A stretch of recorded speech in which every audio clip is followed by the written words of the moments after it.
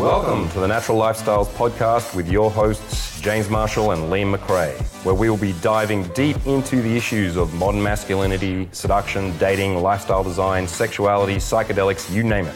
This is the Natural Lifestyles Podcast.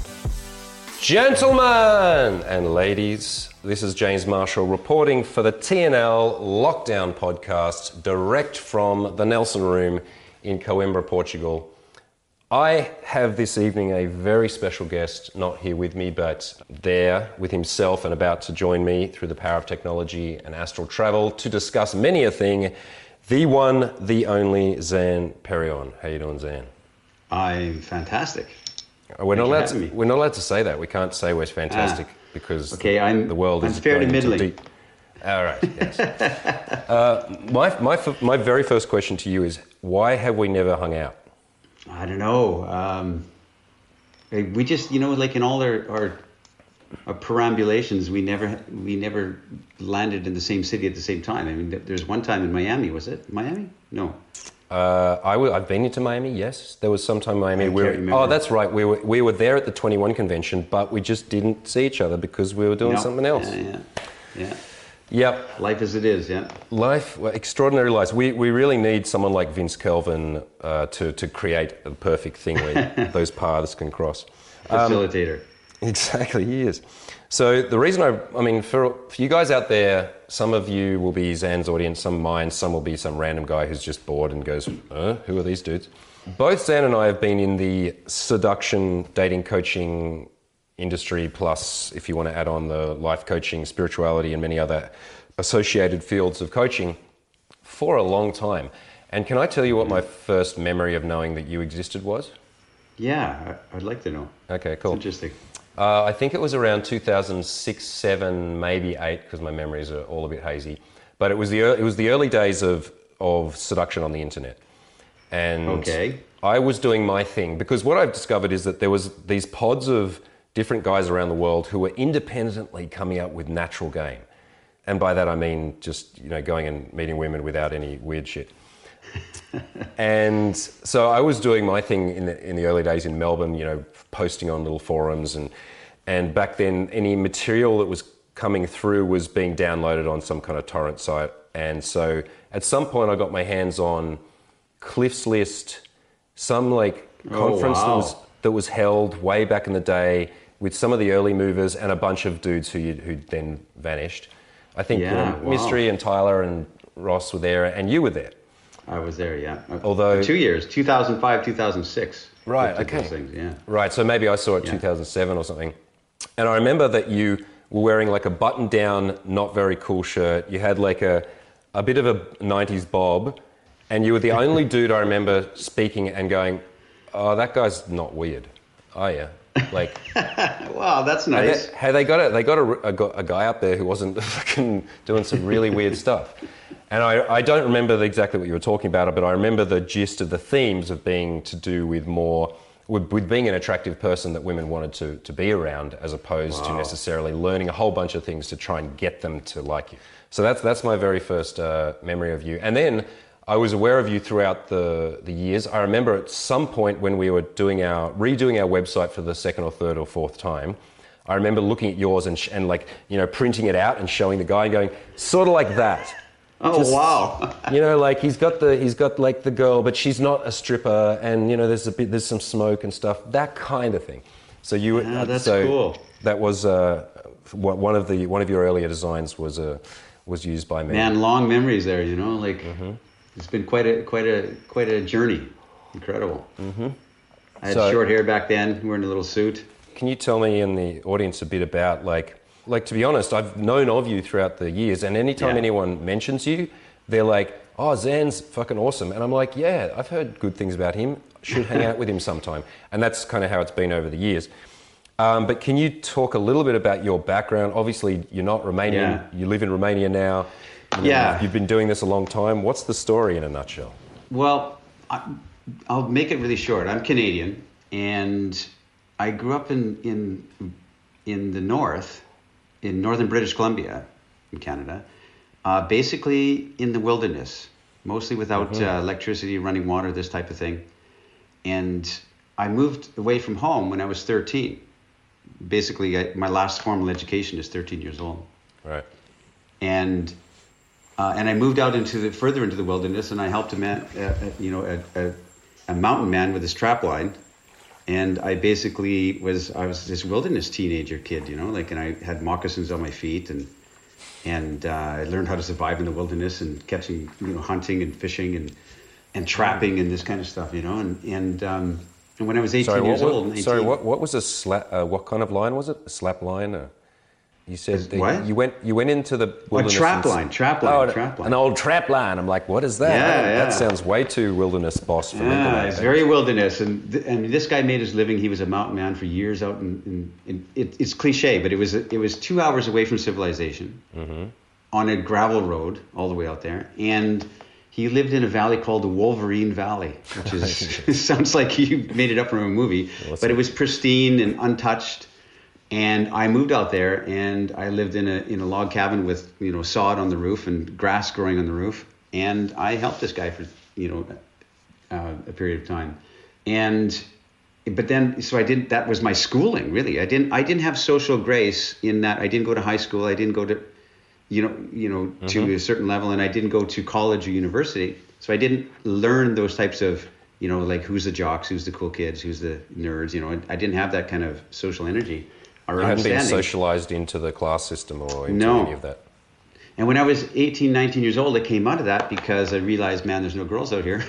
So I came into the cities of the world, and I was when I was 19, 20 years old, and I'm not exaggerating at all, I was the most clueless, needy, insecure, weepy, poetic, available, nice guy that you could possibly imagine. I had no education in it, right? And I spent my 20s in confusion and frustration and trying to understand it. But I loved girls. I loved women more than anything I could ever possibly imagine.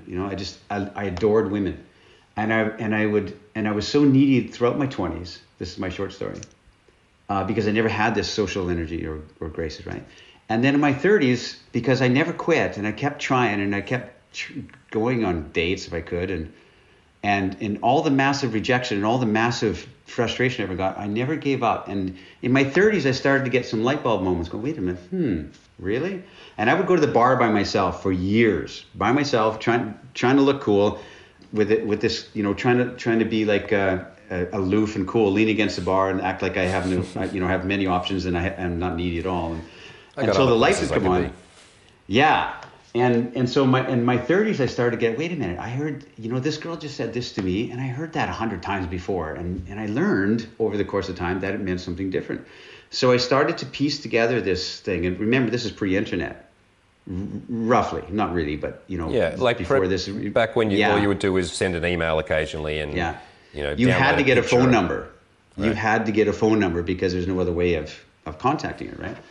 So my 30s, the synapses started firing, and then my 40s, I thought, after that decade, I really had a sense of understanding, and I quit my corporate job, which that's another story, and I hit the road, and I traveled for 10 years, and wrote the book, The Alabaster Girl, on my experiences of my youthful neediness.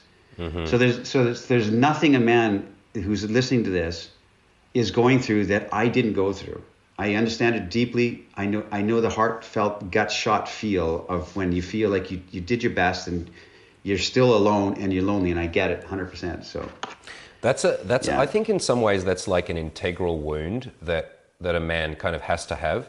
Someone like Iron John talks about that from receiving your original wound from your father, which sets a man off on his path to essentially heal and go through his warrior's journey and eventually reconcile with his internal father and then transcend him.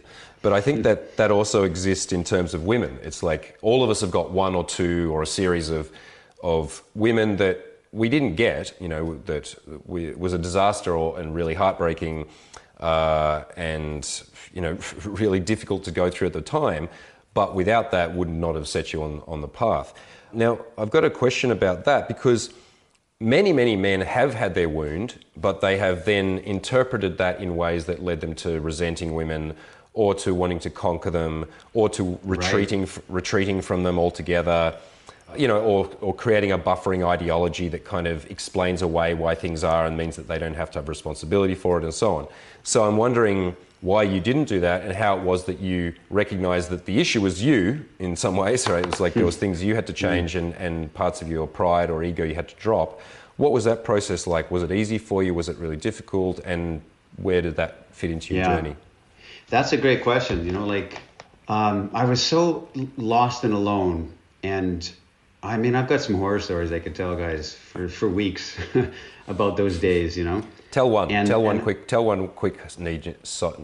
will. Knee-jerking sob story. if you saw the movie Hitch, where Will Smith is this guy and, he's this dating coach sort of thing. And then he flashes back to his college days or his university days, and he's this dorky guy and he's dating this girl and she gets into a car and with this cool guy and he's crying with his braces like this, and he's crying, I'll be there for you. I understand you have to go and see, but I'll be there for you. I watched that in the movie theater and I was like this. Oh, no. Because I did the exact same thing. It's like the girl that I was dating, and that's embarrassing to say it, but it's true. She's getting on the back of a motorcycle of this cool guy. And I'm there weeping. Okay, here you go. I'm in like 20 years old or something like that. And I'm weeping and saying, I understand, but you'll recognize, go with this guy, but you'll recognize you'll come back because I'm the good guy. And and I will always be there for you and I will never let you down. And I'm weeping. And the guy on the motorcycle going, who's this loser? He's just like, I don't know, just go. Is that your little brother or something? Okay. Oh my goodness. By the way, I'm going to fuck you in a minute. She's like, I know. Cool.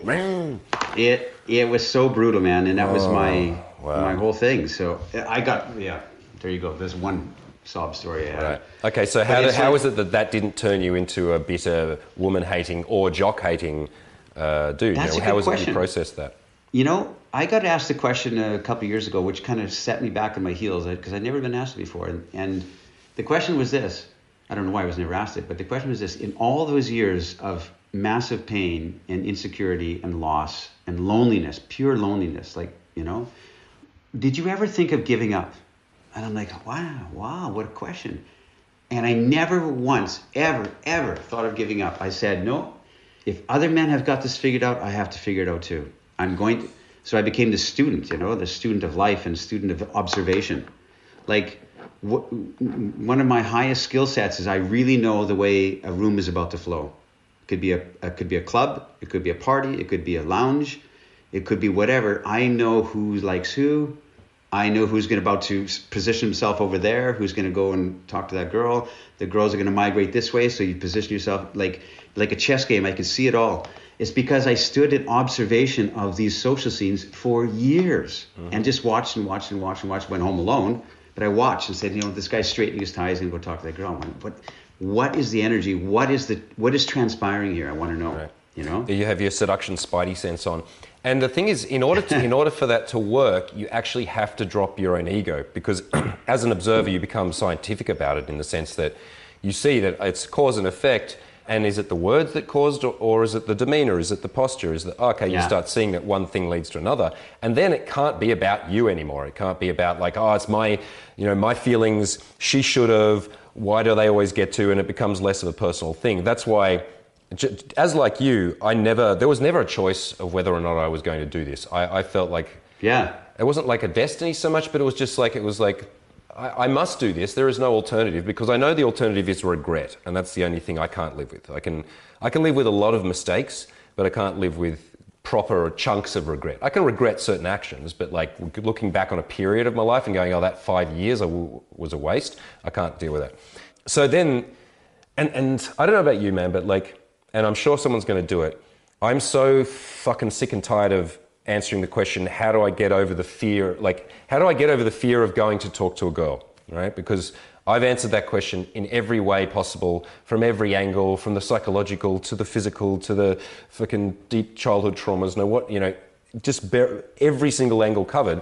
But it does come down to that there is just some men who the answer is obviously I will talk to her, whether or not I do it today or now or I do it correctly, I must. And that's the answer of how do I get over my approach anxiety? It's that you must. What are your thoughts on that?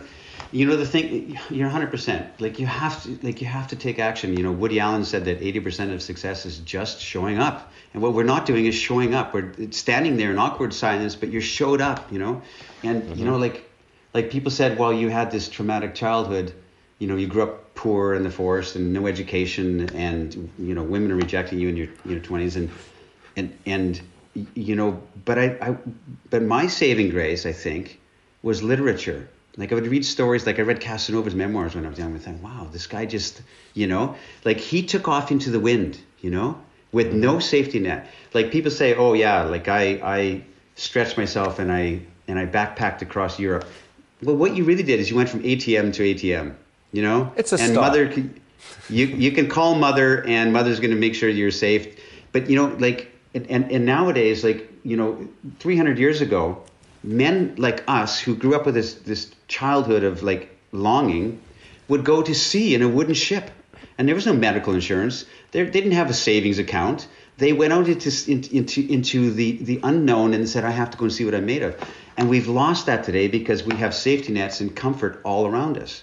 So we have this. Even now, when a plague is blitzing through the planet, everyone's like, oh, I better hunker down in my very comfortable room.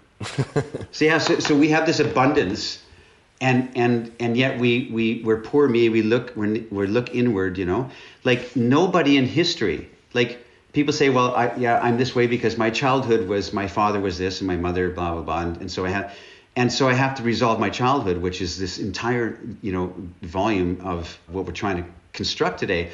And nobody in history had a nice childhood. Nobody. They had famine, and mother, you know, died, and sister was dragged away, and, you know, nobody had a happy childhood. And yet we're the first generation that has to resolve it and deal with it, you know? That's very interesting. Others. And when you think about it, at other times and places, you never got to have your 30s and 40s to think about it. If you made it to your 30s, you were doing amazingly well. Yeah. It's like, isn't that interesting? Like you had your childhood, your father was probably going to die by the time you were 15, 20, you know, your father would be dead, right? So father dies. Okay, you didn't have time to then sit down and on his deathbed and reconcile things 30 years later. I think that is a really interesting thing. And I've talked to soldiers before because we've had a probably statistically higher level of like US Marines than we should in our work. I don't know, engineers by far the most, true, but then quite a lot of soldiers. And I've talked to them, you know, I don't want to try to do it in a tasteful way, but talk to them about that process of going to war, and also about what I find interesting is integrating back into societies. And I remember one guy who was very fucked up from his time in Afghanistan, but like I met him in the Peruvian Amazon actually when we were going out to do ayahuasca, and he'd come down from America searching for something, bumped into our crew, and we took him into the jungle. So it was it was a surreal Apocalypse Now acid trip. But he was saying like the thing that traumatized him much more than warfare was coming back to, in his case, America, and having no way of being reintegrated into society, no way of mourning, no way of processing what he'd done, of what he'd seen, and then of being, you know, brought back into now it's his peacetime duties as opposed to his wartime duties. And I think it's really interesting when we look at, obviously in the post-globalized world, we don't have discrete tribal units with clear initiation processes from father to son that, you know, have gone from time immemorial. But even like our grandfather's generation, even though there was more globalization than there was in a traditional society, they didn't have what we have, which is this soup of potentiality, which I think has some amazing potential benefits. The primary one being you get choice, and then also like previously you didn't get any choice. If you're born in this tribe, you're part of that tribe, and that I'm sure that gave you an amazing sense of purpose because there was no question. It's like I am part of the Sun tribe, or I'm part of the whatever tribe. I believe I believe this. We have a long lineage. It makes sense. I don't have to question my reason for being all the time. I go through my processes from boy to man to warrior to king, etc. And now we have this like you could draw from or ignore all or any of those at any one time. Any cultures, any influences. Yeah.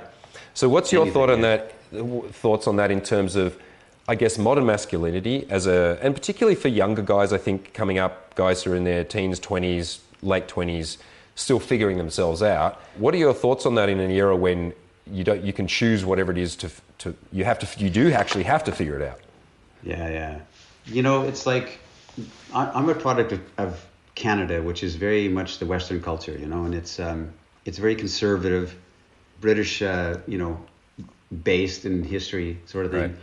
And so British overtones. So the idea, yeah, right. It's like the idea is to be reserved and to not celebrate the spirit of your sexual nature. Mm-hmm. And I think that's a complete failing. And I think you can agree with this. If there's one thing that guys can learn to understand, it's that their sexual nature, that they love the feeling of the attraction they have to the opposite sex, to women, is a divine thing. Mm-hmm. And in this modern age, it's toxic shame. You're a man, well, you're one step away from being a rapist, and if you walk by a playground too slow, you're what are you, a pedophile? And that's a sin. That's a sin that society has perpetrated on men, and we're crusaders against it. And our sexual nature is to me, it's divine. It's the way we are. We love that energy. We love it, but we're taught that it's wrong, that it's shameful, and so we learn to hide it. From a Canadian kid, you learn to hide it. Your eyes front. You just mask it. You mask your delirious love of life and wanting to bend the world over, and that's wrong. Right. Yeah. It's and I guess not politically correct. No. That's not politically correct. But it is that's what it is. Yeah. Well, come and get us. We're over in the East. You can't get us now anyway.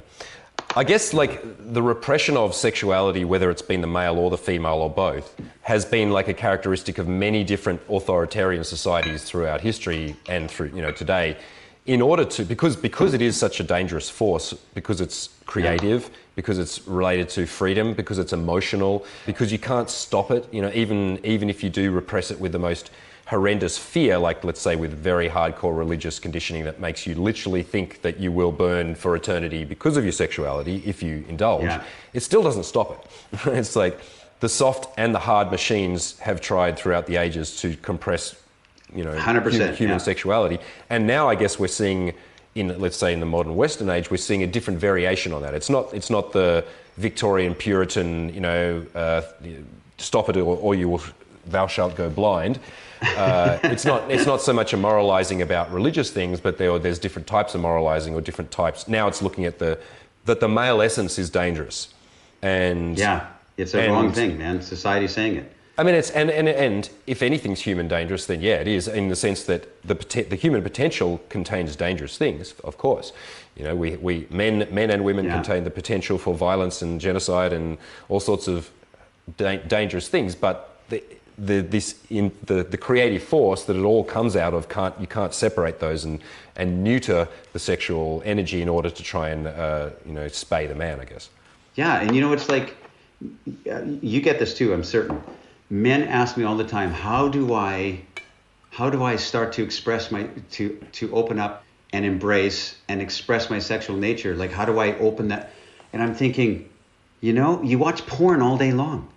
You can't tell me you're not sexual. Mm-hmm. You're not a sexual being, but it's because you're so ashamed. We hide and hide and hide, and the idea is that you touched on it. Men are afraid of their darkness, of their danger. And this is, their like I said, the desire to bend the world over, their desire to create, to go out and enforce, and to go out and, and the problem is this: male aggressive, or male aggression, or how do I, not aggression, passion, is one word, maybe. but male's passion, it's beautiful when it's outward cast to protect home, community, family, because you're protecting the loved ones, and that's in the cave, for instance, right? Mm-hmm. And so that passion goes out. Thus far shalt thou go, and no further. Where it turns toxic is when that turns that darkness and that fierceness turns towards the loved ones, or internally back on themselves. Yeah. So there's assaulting women, for instance, or there's pedophilia, for instance.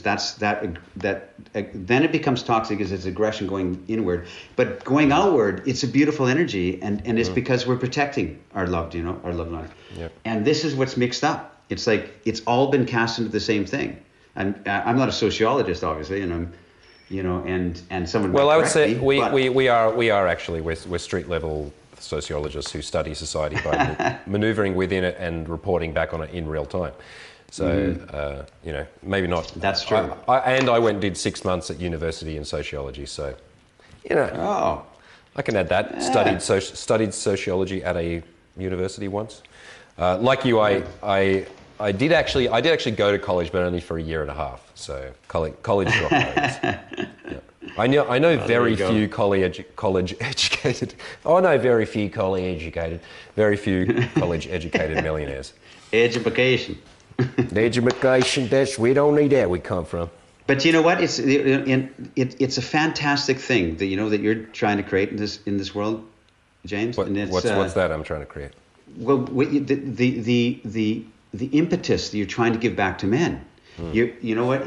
I think it's God's work. It's like trying to say a good message, trying to get men to stand on their feet again in this broken world. Mm-hmm. And I think it's a necessary, and there's very few messages for men. That's the truth. Yeah. There's very few. I guess what I always try to do is I try to, as much as possible, not have an overarching ideology. Like and I know I fail, like we all do, because we all can't help but fit into belief structures. But I try to stay apolitical, and I don't even mean that in a partisan way or whatever. Like, because I do have partisan biases for sure. But in terms of like, and I don't want to talk too much about red pill stuff or whatever, but just in terms of like, I've certainly taken the red pill in the sense that I don't just see things the way I wish they were.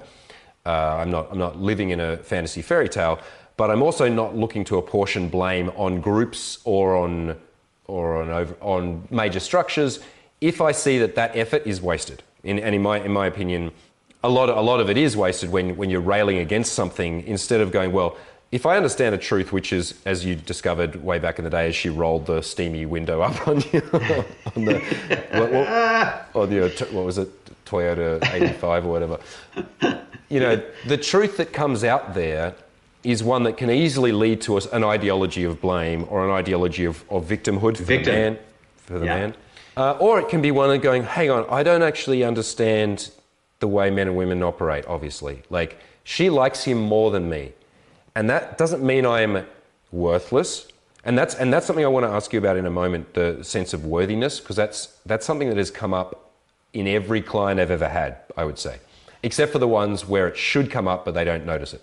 Like, that sense of, like, being able to look at that dispassionately and be like, doesn't mean my genes are worse or that, I'm less alpha as a human and, all that. It's like, she likes that man better than me because he's operating in a way that's making her attracted to him. Because he's exemplifying certain characteristics which I've repressed or I haven't developed or I don't know about yet, and so on.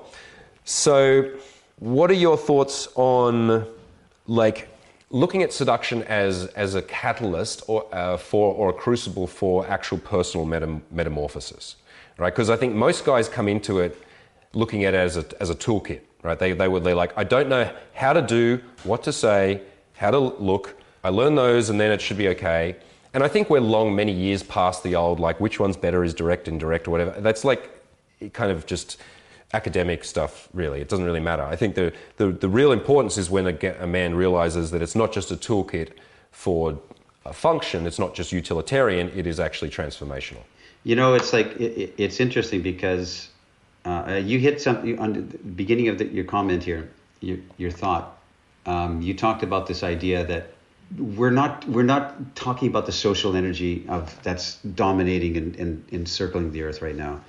Because there's enough voices. I was on a radio show in Montreal. I was on this woman is a sexologist, and she has, and I was a guest on her show years ago. And she said, Zan, okay, it was nice having an interview with you. And I want to ask you this question that I ask all my guests at the end of the interview.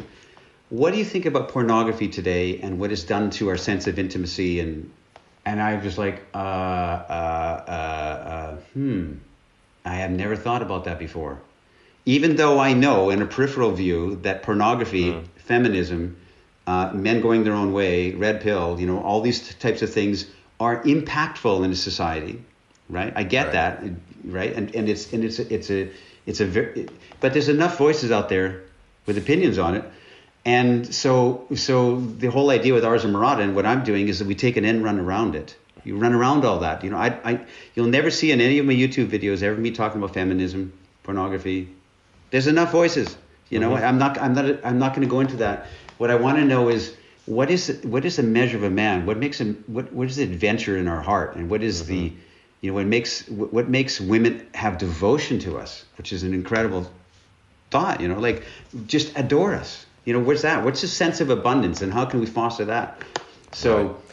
Yeah, because you can easily walk in the door of an intellectual area and go, oh, okay, hang on, no, the way I thought was wrong. This way makes sense, and then you can let that take you off and become just a pundit of an ideology. It absorbs, you know, which and then you don't get laid. Another voice. Yeah, exactly. Women don't want to be around men who rant and rave about strange theories. No. They don't care. Exactly, and you don't embrace when you run into that energy yourself. It's like, well, I'm not, because you're thinking on a different plane. You know, it's like my idea is like, I'm a bit of a computer nerd, so you got the networking layer. You know, like you've got the OSI model of. Already lost me. Okay, you go all the way from the hardware layer all the way up to the user interface, and a lot of your users will understand this, right? And you've got the communication layer and all this kind of stuff. And one layer talks to the layer above, and one layer below, and that's why we have iPhones, computers, everything, you know, because of that OSI network layer. And I think that we are concentrating on a layer, a superficial layer, which is the social layer. And there's something that is, where's our mystique? Where's our desire? You know, where's our desire to build, to create, to fight, to where is that? And that's what's missing in the heart of men. And it's and so like you said, we're trying to memorize lines, or what's the best thing to say here, when it's the spirit, and also trying to like mimic a position, a role. Like, okay, so I talk like this, I say like this, I wear this suit, and I am a bank guy, or I am a something guy, and okay, does that work? I'm doing the stuff. It's funny because in a way what we're looking at is in between those layers of there's the person who wants to get too embroiled in the meta understanding of it as a sociological construct. Then you have the person under that, like on another level, who doesn't question the sociological construct to the point where it just runs them, where they are puppeteered to a greater or lesser degree, and so they're not free because they're letting a whole bunch of very, very thin strings run them, of which 80% could be cut. And then you have, let's say, mavericks like us who are writing things in the middle, who are like, cool, I see the conceptual stuff, I'll take what's useful. The rest of it, we'll save that for a dinner, like just a couple of weird dudes talking about that over whiskey. I'll do that once a month, but I would rather be out there having fun adventures, getting laid, and figuring out where the best place to have a tax haven, my tax system is. You know, and you know, guys look at my stuff for all these years, like almost 20 years, and they say, well, gee, I want that eventually, but right now I just want to get laid this weekend. Like I'm lonely. That's the fundamental thing, and that's an honest, sincere expression, you know. And but it's a very practical thing too, you know, to have this different eyes on the world. So you say, listen, like you just told me before the call here, you started this project in Coimbra. And to me, I think that's magnificent. That's you know, the phrase I've said to people is this: what exists because of you? That's a good question, and I think that's imagine that, right? I think this is a really, for anyone listening to this right now, because the interesting time that we have is that the whole world is on pause, maybe for the only time it ever will be, and so for everyone, you have your life has just you've actually lived your first part of your life, it's done. And now you're on pause, and we're all about to reset one way or another, and we're about to go out and live our next life. So you could ask that question, what did you build? And look, if you're a 19-year-old guy and you're just like at college and you're like, but I didn't build my Taj Mahal yet, it's like, cool. It's not about like a dick comparing contest, but it is like, well, if that's all you had, are you happy with that? Did you build good friendships, relationships? Okay, so some kind of financial freedom. Did you build something creatively? You know, did you make people's lives better? You know, or were you a doormat for somebody else's? Were you living somebody else's life? Your parents, your girlfriends, or whatever else? Because that also doesn't count. You didn't live your life either. And I think these are really, because without this kind of pause, which we've never had, most people never stop to think about that, really, ever.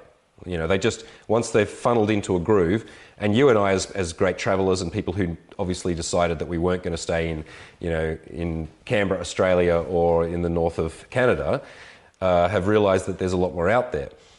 Can we talk about that? Because that's journeys and adventures, because that's some of my favourite stuff. And just before I ask you, like, I think there must be a lot of people right now sitting there and regretting not leaving their house when they had the chance. You know, it's like people going, fuck, I wanted to take that 2 months to go and backpack around wherever, or to go learn from that teacher, or to, you know, go and see what the girls are like over in Colombia, or one of the any things you could have done that you didn't have to sit on a boat for 6 weeks or risk getting a spear through your fucking thigh. To do, you just had to jump on a cheap flight over to wherever and go and check it out. I'm hoping that everyone is sitting at home going, fuck, I wish I'd done more of that, because you probably can again, and you should. So what are your thoughts on being a grand journeying, adventuring, bohemian I tell scoundrel? You, man, you cannot, if you're a seeker of any kind, and men who are listening to this are listening because they're seekers, they want to understand something about their life and their adventure and their heart, right? So you're a seeker. You cannot continue in this journey of trying to understand, and you know this because you do this for a long time, without going, wait a minute, there's something beyond, there's something greater and something more transcendent than what, you know, than what we're trying to understand here. And the idea is to create a life of art, an artful life, a life of abundance. So when you're old, you're laying on your deathbed, you can say, you know what, at least I tried that. Maybe I didn't figure it out, but I sure tried. I gave my best effort, and I can smile to the sky and say, at least I tried that, you know? Yep. It's a living legacy, your legacy that you're trying to create, and that's what you're talking about. It's a lineage. There's nothing new under the sun. Ecclesiastes, you know, there's nothing new under the sun. Everything has been said before, but every couple generations you have to repeat it because we forgot it. So and then you got to mix it up and remix it and add a funky beat to it, and, you know, there's nothing been said. There's nothing that is different what you and I are saying that was not said 2,000 years ago by Plotinus, you know, in 200, you know, and you look at like Ars Amorata is a Latin phrase, but it's a fake Latin phrase because 2,000 years ago, the Roman poet Ovid wrote a book called the Ars Amatoria, and that book was like, and you know what it was? It was how to pick up girls. In ancient Rome 2,000 years ago, and how to be this guy and how not to mess it up. And he wrote this book 2,000 years, Ars Amatoria, and years ago a reporter misquoted me, and she said, Zan reads Casanova and Ars Amorata. So I stole Ars Amorata and trademarked it, and it's my, you know, it didn't mean anything, but it means, so nothing we are saying is new. And nothing but it's been said before, but we've forgotten it. And so this is ancient things, man. And so you said you're talking about legacy and the lineage from father to son, and that ancestral force that we are, you know, like you exist, and all the men listening to this exist because their father banged a girl and made a son. Made a son, and there's a lot of lineages that died out. They didn't create a son, right? All the way back to the beginning of time. You're you know, so we've got the blood of champions in us. You know, we've got this, and yet we're so afraid to go talk to the girl drinking coffee over there, like, because what if she's, you know, massive. I think that it's incredible. That's why I've decided I will not answer that question again. The next guy that asks me, oh, look out, he's not going to be expecting the reply. I think another way to look at it. You know why? Sorry to interrupt you, but you know why? Because we think that's the question, and so we you know, there's an entire industry built up around that question, like, you know, right? How to coach a guy into that. Yep. But you're creating something on this earth that you're trying to do in Portugal there that has heart and meaning to you, and you want to impart that to men now. That kind of understanding, that kind of conversation. You can't sit in small talk anymore. You can only sit in conversation on that level of what we're trying to do. And I could keep talking. I'll shut up. Well, it's like, it's funny though, isn't it? Because I had to, like all of us, we had to go through all those nights of like fussing around, looking on forums, stressing about the best line to text a girl. Like I used to remember, I've got memories of sitting down with 5 of the best pickup artists working on a single text message to some club chick, you know, that kind of thing, where we had that much energy, that much creativity. I was so motivated to figure out what was the best text. You know, these days it's like, well, it gets much easier as you get older. Have you heard that old saying about the young bull and the old bull? maybe you'll like this one. So you got a young bull and an old bull standing up on a paddock, and they're looking down over a nice field. And down in the field is a whole bunch of sexy ass cows, right? Like fucking mint, banging 8+. I can picture it. Yeah, these are solid 8s, right? And the young bull says to the old bull, "Whoa, check out all those cows. We could like run down there and fuck one." And then the old bull says, "Yeah, well, we could just walk down there and fuck them all." And there you go. Exactly. Something kicks into your system at a certain point, Incredible. Let's talk about that, being an old bull. So I don't know how old you are. You look younger than me, but I think you're a bit older. I'm in my 50s. Wow, Jesus Christ. We'll talk about your nutrition soon. So, as far I don't know your personal life, except that whenever I've seen you, you've had a very lovely lady next to you, and it looks like the same one for quite some time. Exquisite, and one of those women who you can just look at and go, she's smart, like just looking at her and go, intelligent lady. So both of us have, I don't know your case exactly, so I won't speak for you, but I would say we've lived unorthodox love lives in terms of the way that we've structured our relationship types.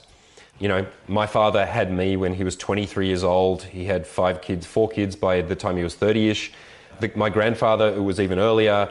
This is kind of the first generation. I guess we're Generation X, right? We're not boomers. We're Generation X. X, millennials, Ys, and in these last few generations have the choice for the first time in history not to basically marry the first chick you bang, right? Like give or take that one when you're off at war or when you snuck one in behind the shed before you got married. Can I just tell you one really funny story? That's great. I'll just tell you this funny story. So my grandmother, she passed away a year or two ago, but in her last few years, she was losing her mind. She had dementia, but she became quite funny in the end. And so she was 85 or something, and we had this Christmas dinner, and she was brought in from the nursing home, and she sort of still vaguely knew who people were and knew that she was annoyed at this or whatever. And we're sitting around having the dinner, and someone said something about sex. Like, my family doesn't talk about sex at all, but it was maybe some little hint, right? They're quite prudish, not in a religious way, but prudish. And my grandmother pipes up and says, "I've only had 2 lovers. One was your father and one was a friend at school." And we just went, "Whoa, Granny!" Just like suddenly there it was. I was like, whoa. And so I'm like, okay, that's how it was back then. She banged one dude and then she got married at 19. So now we don't have the social pressures, the health pressures. You don't have to have children to fucking till your fields. So that's something that I don't think most men realize yet, that there has been a massive change generationally in terms of what you can do as a man, because it's still sold to you as either or. Be a wanton playboy who doesn't settle down and you'll end up a lonely old man, or settle down and have kids and then do what you're told, and that's a bit boring, but just do it. Little realizing that you could do both or both several times over, or any kind of variation on those. Any variation. Right. Yeah. So what's your personal, let's say, you don't have to tell me your personal situation exactly, but where do you stand on all that? Oh, good. Yeah, the worst quality a man or a woman can have, in my opinion, is to be judgmental. Mm-hmm. To say, I don't like that guy because blah, blah, blah, or I don't like that girl. Hat. Yeah, it's like, judgmental is the opposite of generosity. Generosity of spirit, not generosity because you can pay for the table, And it's also the opposite of curiosity. Because if you're judgmental, 100%. You're like, I already know what they're like, and I don't like it. Good point. That I never heard that, or never thought of that, but that's absolutely correct. So the idea is that to be judgmental and say, I don't like that person, it's like, in this modern age, it's like you have options now. We have options now, like you said. We can have open relationships, multiple relationships. We can juggle girls, this kind of stuff. For me, it's like, if I have someone in my life that I really adore and I really like her and I want to see her today and I'm excited to see her again tomorrow and the next day and the next day, then I've been with my girl for 8 years. But it doesn't change who I am. Like let me try and say this in a certain way. That feeling if, James comes to town and he said, "Hey, Zan, I'm in town. You want to go play pool?" And I'm like, yeah, my buddy's in town. I'm going to go play pool with him. but I got to check with the missus. You know, I got to listen. I've heard it on the phone where the friend says, you know what I mean, I'll right? just check with Susan. You're like, check with Susan? What the fuck? Don't check exactly. with her. So let me just check. And then she says, well, what am I going to do? You're going to go out and have fun with your buddy who's in town. What am I going to do?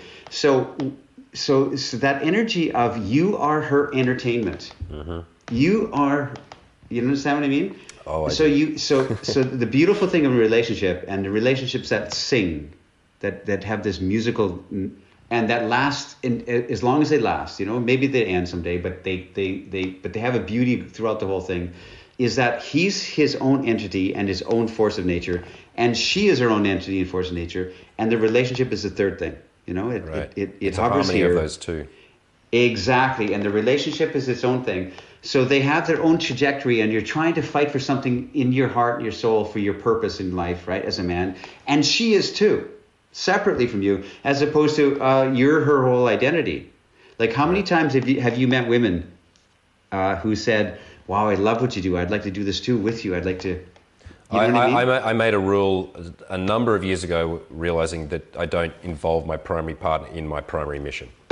You can't, because they want to follow on your shirt tails and to have somebody in your life who has her own trajectory, who's fighting for her own battles, and you can look at her with eyes and say, you know what, you're just incredible, because I don't understand what you're doing, but I admire and adore what you're trying to create.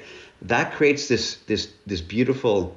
It's like I think musically it's almost like a chord, right? So it's like you have each, the male and the woman or the whoever, and then you have the third entity of the relationship. When those things sing together, they hit this beautiful chord, and they still work separately as separate notes, except the relationship doesn't work without the two of you. It's harmony, like music, since you brought it up, is the only thing that doesn't obscure. If you look at it on a stage and you see ballet dancers and they're beautiful, and there's like 30 ballet dancers and they're moving around, it's like musical notes, right? They're moving, but at any given moment, one of the ballet dancers will briefly flash in front of one behind, and it obscures one behind. But musical notes don't do that. If you have musical notes and you add another one, it doesn't obscure, it adds harmony. And then music is the only thing... Multiplies. Exactly. It's the only thing we have that does that, and it's remarkable. It's like, wow, man, I could keep talking for an hour about that. It's fantastic. It's like, I think these are good analogies also for people to, for certain periods of their life, put them over their lives. Because I've done that so many times with so many different maps of meaning. And I always do try to keep in mind the map is not the territory, right? So I don't want to get attached to the map too much. I was a musician for 10 years. That was my life. I was a martial artist for a long, long time.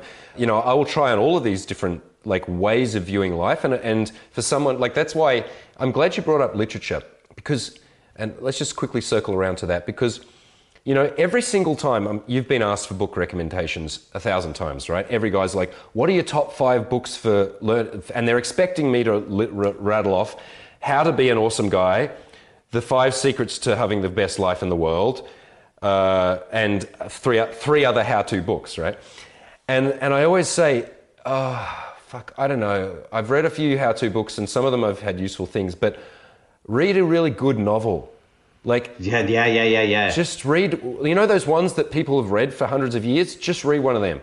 If they're too hard if the Russian ones are too hard, just read a bit and put it down and try it again a bit later. Don Quixote, just read 50 pages. You get the general idea. Just immerse yourself a little bit into the canon of Western and other civilized fucking creative thought, because all the secrets of life are not in a how-to book. And it's all been said before. You're 100%. Of course. Like I've never read a self-help book in my life that I know of, and I get guys will give me a book, says, "And this book meant a lot to me, and I wrote an inscription, and I want to give it to you." And I'm not saying they're bad books. I just can't get into them. Yeah. But you read like the autobiography of Benvenuto Cellini, for instance, right, or Casanova's memoirs. Yes, I've read that for sure. So literature and stories of going to sea, men who went out and said, I'm going to go and try and seek treasure. Yes. That inspires you and makes you think, you know what, we're all in this together. They're all broken childhoods, right? Yeah. Oh yes, very important to remember that, guys. Yeah. All great men probably Do you think great men come from like a family background where the mother and father love each other, and you Exactly. know he goes to a good job and she's well balanced, and no one's taking opioids or getting drunk or cheating on each other or fucking got mental illnesses or slapping you around a bit? No, that's not where greatness comes from. You're 100% correct. And nobody knows this, you know. They think, well, I didn't have this good childhood. So literature and stories of adventure, you know, like I always say that the greatest movies to me and the greatest books are the ones that are a journey from order to chaos, like Apocalypse Now and The Sheltering Sky. And you mean chaos to order? No, order to chaos. Okay, because we have this comfort. Right, a sense of a comfortable sense of. And you go into where your metal is tested, you know, like the movie Dead Man with Johnny Depp. You know, it's like he's like this upright guy going, you know, and then he goes out into the West, and it's like those to me, for me personally, that makes me my eyes go like, there's such possibility and so potential in this world because of those kind of journeys into the wilderness. You know, 40 days and 40 nights in the wilderness. You know, like the Israelites, you know, they went from Egypt to the Promised Land, and it took them 40 years. And yet, if you walk there, it would take like maybe 24 hours. You know, but it took 40. There was generations of Israelites born who never knew what a pharaoh looked like or a pyramid looked like because they were born in the wilderness, fighting their way over to the next Samuel. Yeah, so every 40 years you have to go, every 40 years you have to go and discover what was discovered 40 years ago. That's a really interesting one, because I don't know about I'd be interested to know what inspired your initial journeyings, because mine were like, we're looking back in the 90s now, when I was coming out of high school, and I finished high school and I decided to not go to uni, so I went and worked on an orange farm out in like basically the equivalent of the Oki Desert, and saved money, and then went traveling around India and Asia, ended up studying martial arts and went on my journeys in that capacity. And what inspired me was stories of the Beat Generation, stories of early, William Burroughs and Jack Kerouac, also some of the traveling. I read a lot about the Amazon jungle. I was really fascinated as a young age, and there were these naturalists, Schultz, who was the first guy that like found ayahuasca in 1932 in the in the Amazon. You know, and I was reading these kinds of things, going, and he was a description of a tripping Austrian botanist back in 1932. I'm like, I'm going there one day. Whatever, I'm going to figure that out. You know, those were the things. Reading a book like The Snow Leopard, which is I don't know if you've read, but it's a book about one man's. It's a travel memoir of him going to Nepal trying to find a snow leopard. Right. So that's it. That's the story. Oh, I've heard of it. Peter Mathiasen. So like these journeys really called to me of usually like kind of a bit broken men going to somewhere that was a bit exotic to find something, whether it was a teacher, a lost cat, you know, a psychedelic juice or whatever, in some kind of journey where I was stripped of here I am, an Australian boy living in an Australian city that's pretty safe, going to uni with my friends. Wow. Like I had this yearning to like, I need to be out in where I'm being tested, right? Yeah. That's great, man. That is fantastic. You know, you're seeking something, you know, like the movie adaptation. Mm-hmm. Like this woman from New York City went and found this guy who lived in the swamps, and he was trying to seek ghost orchids. You know, it's so rare, and nobody knew it, just him. And he's a toothless guy, and I just love these ghost orchids. And she wrote, you know, why have I ever been as passionate about anything as he is about ghost orchids, you know? Incredible. This is what's missing, that conviction and that passion in the heart of men, you know? Like, so you sought it out. You said, I have this comfortable life. You could be an accountant in Australia by now. I could be doing just fine. Probably not as well as I am, but doing fine. Adventure, man. You have to seek adventure. You have to go into the world and see what you're made of. What's one of your favorite adventures? I'm always wary of saying what's your favorite anything, because if anyone asks me that, I have to go, I don't know. But like, what's a standout adventure that you've had along the way? Not necessarily because it was if it was a great story, but something which was kind of pivotal for you. Well, that's a good question. Like I had adventures when I was young in the forest, you know, like in the wilderness and like surviving. And I read something last night. Somebody sent me something about the idea of physical cold, you know, like hypothermia and stuff like that. And I thought back, when was I cold in my life? I'm from northern Canada. Right.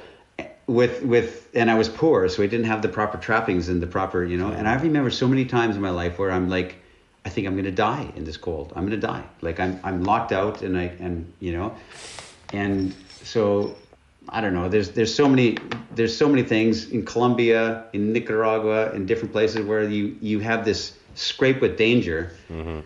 which I could which are real if you traveled a lot, like. Yeah. And I don't know. I had a fun one. It just occurred to me then was I was in my brother lived in Mongolia for 2 years because his wife was is an anthropologist, and so she was studying basically post-Soviet Buddhism, like a very obscure specific thing, right? So they lived in Mongolia and they used to do a lot of field study, going to the monasteries to speak to lamas and cool stuff. So I went to visit them there. A very, very harsh place, Mongolia, not a fun place. And we went on in this Russian Jeep, which was packed with about 20 people, and it should have taken 8 maybe, and rolling over the steps, which are just bumpy sand dunes covered in grass, basically, that go forever for hundreds and hundreds of thousands of kilometers. And we eventually got to, so we were going, it took us a day and a half to get wherever we were, at this frontier town, which was a mining town in the middle of fucking nowhere in Mongolia, right? And we arrived late at night, and they had this mess hall thing, which is where the miners would come and eat. And that was where you could go and get food. And they had basically these mutton momos. That was it. And so like it was my ex-wife, my brother and his wife. And we rolled out of this Jeep just exhausted and shell-shocked from 20 hours on the road. Walked into this mess hall, which looked like something out of the American West, but they were all huge Mongolians, right? So like it was like basically a saloon full of big-ass drunk miner Mongolians, and then a few like grannies and whatever. And we sat down and they like served us stuff, and I looked around and I realized my brother wasn't there, and we'd only been in there for a minute, and suddenly my brother bursts in, runs in like looking not happy, and 2 huge fucking drunken miners run in carrying bottles of vodka, and he circles around and he's like, they want me to buy them vodka, and and I'm like, oh wow, this is quite a scene. Like these, and Mongolians are monstrous, like 6 foot, just huge tanks, just aggressive, bad Russian vodka fuel, just there like, and they sound like Klingons.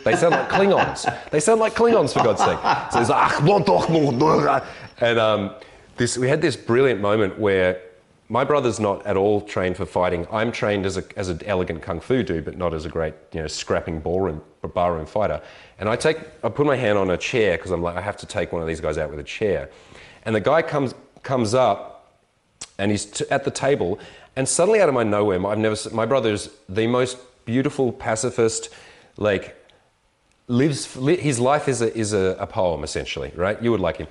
And he just flips the table, like literally grabs it, flips it, and as it's coming down, he clocks the guy once on the nose. And wow. It's just this smack, and the guy just like goes back and like looks at his buddy, and then like an old lady in the corner says, get the fuck out, and they're like, and then they go out. Beautiful, beautiful moment.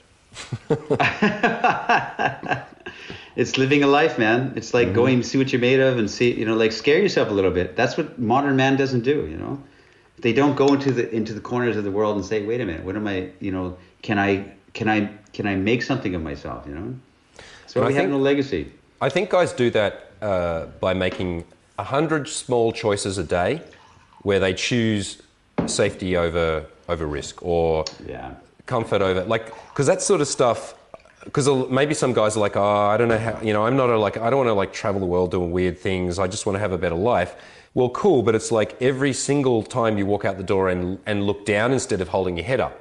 Every time you talk to the girl at the coffee shop, and instead of just going, give me a latte, you say, hey, so how was your day today? Or anything where you break your habits, which are safe habits, because all of us have them, right? I mean, we have which is looking down. Yeah, we have hundreds, if not thousands, of habits, which keep us safe in the sense disconnected, not in physical danger, etc. But each one has a price, and so that's what I think most people don't actually look at. What is the catalogued over the lifetime? Those things start to curve and become very different lives. Yeah, Tennessee Williams said security is a kind of death, and it is real. It's like well, I mean, we've been talking about it for quite a while here. It's like like I said earlier, what exists because of you? What is your legacy? When you're on your deathbed, you want to look back and say, man, I have these memories, that girl and that girl. and that experience I had, and that journey I went on, you know. So if you're not creating these kind of like memories, what are the best memories you can possibly make? You know, if you're not creating memories, you're just existing. You're consuming food, you know. Yep. And you know, it's and we're in lockdown times right now, and everybody's saying, well, you know, what are you doing with your time? I don't know. Right. Let's have a discussion about that, but let me go and take a piss because I think that'll be a good spot to talk about what's next for people. I'll be back in a minute. Okay. Yeah. All right, we're back. So in the bathroom break, Zan and I were just discussing our respective locations where we live. I lived for the last number of years on and off in Budapest, Hungary, and Zan's been in Bucharest, Romania, so next door to each other. For anyone who doesn't know where that is, it's near Russia. Just say it's there. Approximately near Ukraine. Yeah, near the James Bond movies. So there's a reason for that. It's not a coincidence that... No, is it a coincidence? It's not a coincidence that we just decided to live in the same area, and that many other men that we know who are adventurers, who prioritize their love and relationships, and also personal freedom, I think, have ended up in these areas. So what do you say to guys in terms of where you live and let's say the lifestyle that you construct in that place, how important that is in terms of your overall happiness and being able to manifest your destiny? Because I know if I'd stayed in the place that I was brought up, I could not be doing what I was doing. Even though I would still be me, I would have probably found something to do there. But it's there are systemic limitations to locations. There are places that foster things and others that don't. And a lot of people think if you wanted to live overseas or something like that, live in another country, you would need to be earning six figures. You would need to be invited by a company or something. What are your thoughts on being a man who's born in one country and now can live, travel, work, love in many? Well, like I said, my influences are Casanova, who just he picked up and went to the next place with no money. Yeah. And figured it out as he went. And he said this, I trust in the river of life that's going to guide me. I have to trust in something. Mm-hmm. So, I left Canada and I've been traveling. I traveled for years. I was in Africa and all kinds of places. And I came to Romania and I'm like, wait a minute.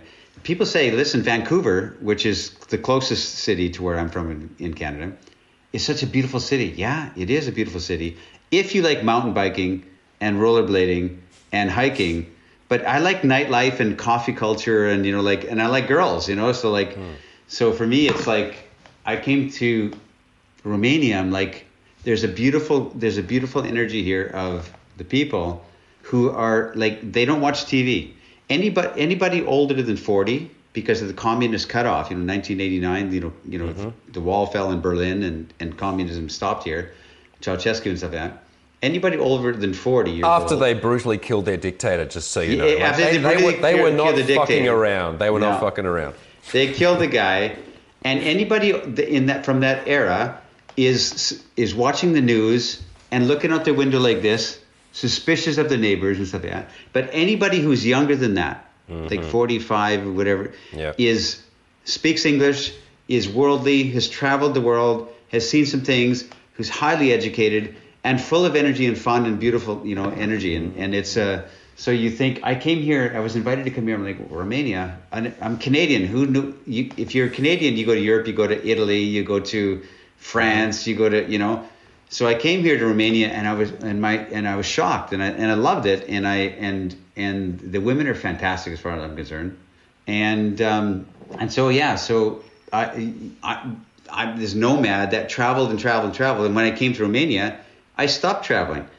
For the first year, I was still going out and I was taking off, but I kept coming back here because there's something here.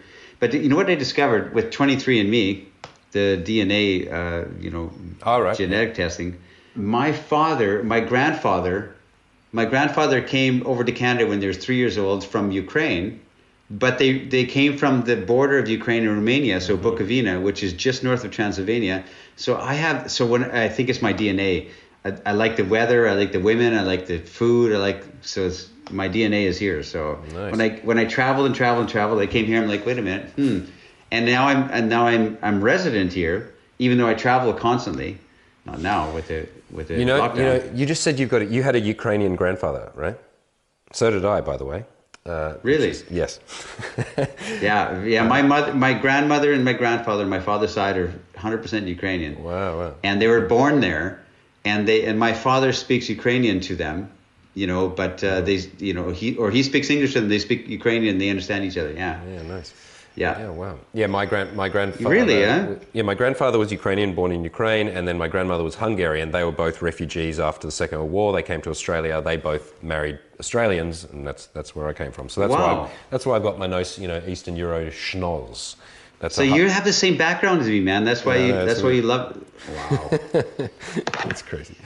I think what's interesting to note here is, because the way that it sounds like you and I discovered places that we wanted to live, I didn't plan that. I went traveling and I arrived in a city and I was like, how do I meet some girls here and make a friend? And I may as well do a class here and I'll stay here for a bit. Or maybe I'll come back here next year. That's how I did Budapest. I went... Yeah, 100%, wide open. Just went backpacking and I went, I like a number of elements here and the bathhouse or whatever. And then next year I came back and then I ran a workshop there and then I thought I'll spend 3 months here. Keep coming back. What I would say to guys is that, firstly, let's be fucking real here, guys. You had your chance. Now everything's locked down. It's all been taken away. You don't even have the choice anymore. Feel that burn for a minute. Feel the regret, because I've got none. I don't think you would either. I've got No. I went to I wanted to go to Georgia, and I will soon. But I went and did every fucking thing I wanted to do, experienced the many things. If it was all taken away from me now, I'd be like, I had a pretty good one. I no complaints. When you on your deathbed, if your plane was going down and you have 3 minutes before it hits the ground, you could sit there and say, you know what, this sucks because I'm going to die, but at least I did that. I'd be like, just give me 4 minutes so I can remember it. Oh, that was exactly. I forgot about that one. But anyway, it's now what we're doing is we're memory flexing. It's dudes, my memory is shit all over your memories. But anyway, what I want to say is okay, it is good to do that and it's not about beating yourself up. It's about being clinical and going, all right, this is the life that I led. These were the decisions I made and it had these consequences. And that was the best that I was going to get out of that life. Was that good enough? And I think for so many men, the answer is obviously no. And so then the question remains, well, when the day one of the lockdown opens, and I think in some ways that is an important day for a lot of people, it'll be different in different places. Yeah.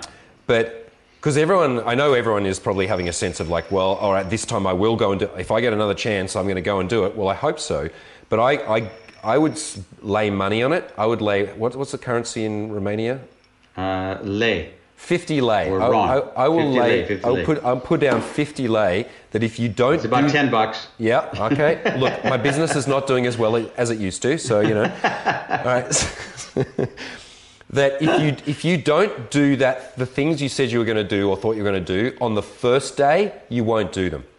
That's my prediction. Oh, that's not. Maybe that's negative. Maybe that's I'm putting people in a negative trance there. But no. It's a challenge. It's a call to action. Absolutely.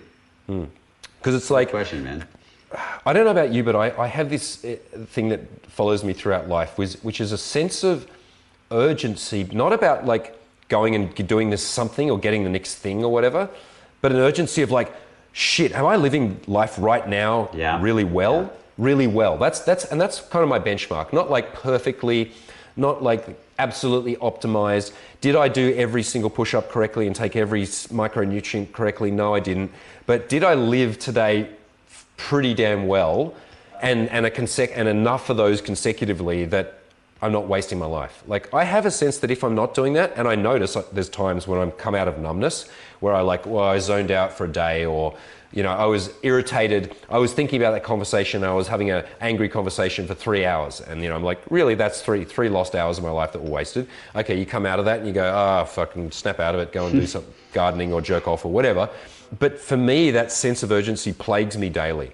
And I don't think a lot of people, I don't see evidence that everyone else is having that, because they seem to just be chill, letting days and weeks and months and shitty relationships pass and go, oh yeah, what was that? 5 years of my life? Yeah, I just thought I'd let that go past.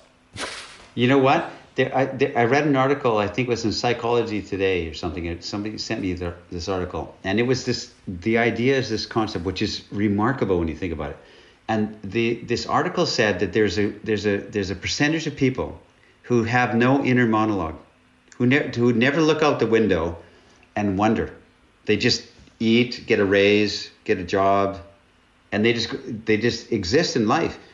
And which is nobody here who's listening to this, because you wouldn't be listening to this if you were just that, one of those type of guys.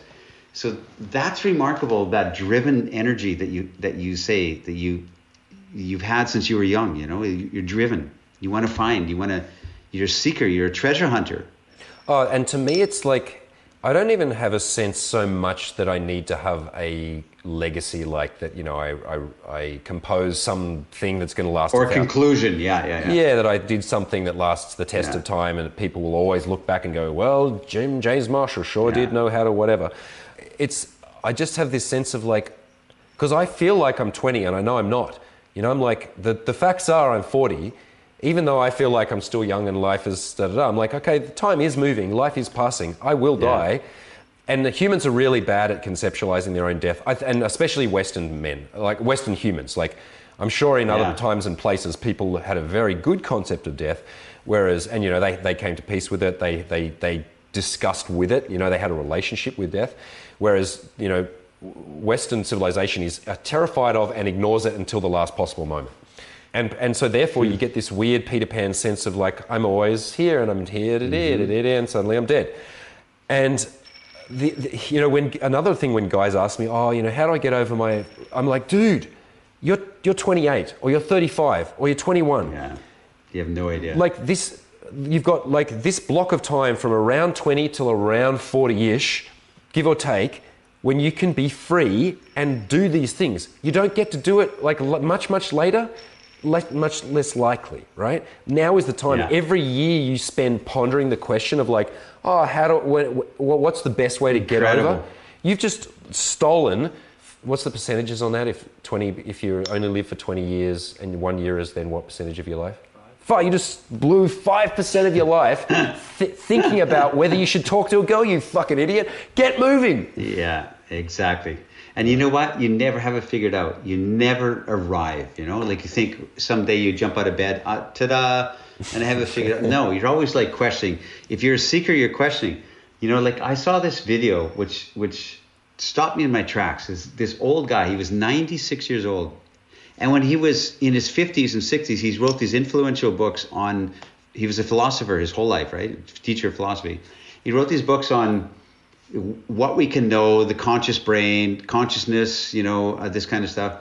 And he's 96 years old and he's sitting there and he's old and he's talking to the camera. He says, I spent my whole life examining my heart and examining others and trying to write these books of certainty about what is consciousness, what is...